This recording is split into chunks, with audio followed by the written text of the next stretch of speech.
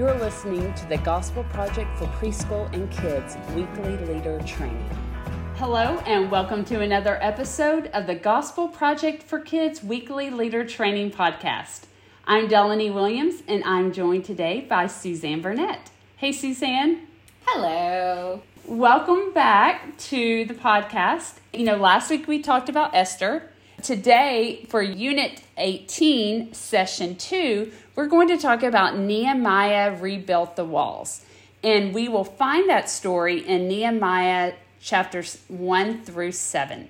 And so Suzanne, if you'll go ahead and talk about what the big idea of this session is, what we need to remember as we are preparing for this session and also as we teach it. Yes, so the big idea for this week is that how Israel's rejection of God and his commands, that was what led them into their exile. But God was still merciful, and he continued to be with his people, and he also promised them that one day they would return to their homeland. But eventually, God's people were freed from exile, but their home had been destroyed. And sin's consequences had resulted in the destruction of their city. And God continued to be faithful to his people and was going to rebuild what that sin had destroyed. And so in this session, we're going to learn how God chose Nehemiah to be the person to rebuild the walls around Jerusalem. Our Christ connection for this week, the way that this connects back to the gospel, is this. Nehemiah led the people to rebuild the walls around Jerusalem to protect them from their enemies. And Jesus came to protect us from our greatest enemies, sin and death.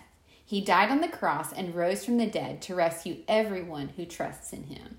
Thank you so much, Suzanne, for talking about the big idea and our Christ connection for this session. Now we'll transition to the part of the episode where we talk about specific activities that may need a little extra prep time or have some special instructions. Beginning with our preschool resources, Suzanne, why don't you go ahead and talk about some of our preschool activities? So this week, we have a tip that is for both younger preschool and older preschool. It'll be in your missions activity in your leader guide. And the activity is called Create Cards. For this, the children are going to be decorating and making cards that are going to go to members in your church that may be sick or that they may be homebound. So it'll be really good if you're able to check with your church leaders and gather a list of people that would need those cards. And I know that that would mean so much to them to get something from a child. We do this at our church. Each week we do something called Happy Meals. And we have the kids, they'll decorate cards and they stick them in those Happy Meals. And that just means so much to those people that you just wouldn't believe. And so that's going to be a really amazing missions opportunity this week for your class. Suzanne, I think about so many of these people that may no longer be able to come to church because, of physical reasons and health reasons, that many of them have served decades in churches faithfully. Many of them have taught kids and served in other areas of the church. And I think we need to recognize their faithfulness and honor them. Yes, absolutely. And so for preschool, for older preschool this week, there's an activity called Build and Enjoy a Snack. And I love snacks and our kids love snacks. And so remember, anytime we use anything with food to display your allergy alert outside of your door so that parents know what their children may be exposed to. And so this particular snack calls for mini marshmallows and for graham crackers. But if you're wanting to make it a little bit healthier, what you could use instead is, instead of frosting, you could use that whipped cream cheese or hummus. Oh my goodness, I'm already getting hungry just thinking about it. If you wanted to change out graham crackers, you could use pita chips or mini rice cakes. And you could use apple slices, raisins, baby carrots in place of those marshmallows. Or if you prefer and you don't want to use food at all, you could use Play-Doh and craft sticks instead, because the whole idea here, the concept, is that they're going to be building a temple or they're going to be building a structure. Great insight. Those sound like some really fun activities for our preschoolers this week. I'll go ahead and talk about some of the activities in our kids' resources. And starting with our younger kids leader guide, there is an activity called Build the Wall. This is something that leaders, you could substitute dry spaghetti noodles and marshmallows for the craft sticks and Play-Doh for this activity. Then in our older kids resource, there's an activity called Cup Stack. Leaders, you could replace the ball throwing with simply a challenge to stack the cups in 30 seconds.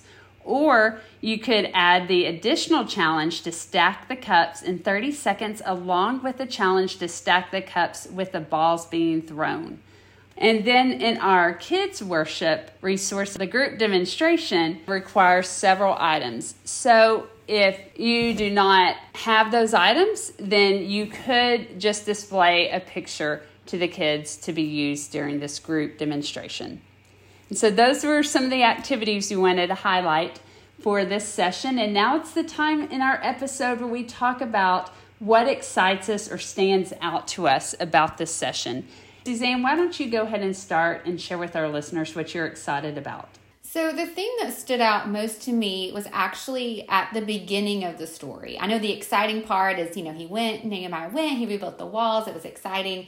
But the thing that really stood out to me was at the beginning. Nehemiah, he wasn't there where all the action was. He was back. He was there serving the king. And it talks about even, he was heartbroken. He was sad. He cried and he wanted to be with his people. And it made me think, like being homesick when you're away from where you want to be. And he just wanted to be there.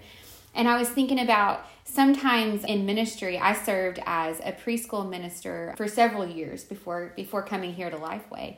And I know sometimes when you're serving, you can feel a little homesick yourself, whether that's physically being away from where your family is, because maybe you're serving several miles away from them, and that can be hard sometimes. Or sometimes in your situation, you just wonder, like, God, is this where you want me to be? I can't find any volunteers. I'm desperate. I feel alone. Is this what you've called me to?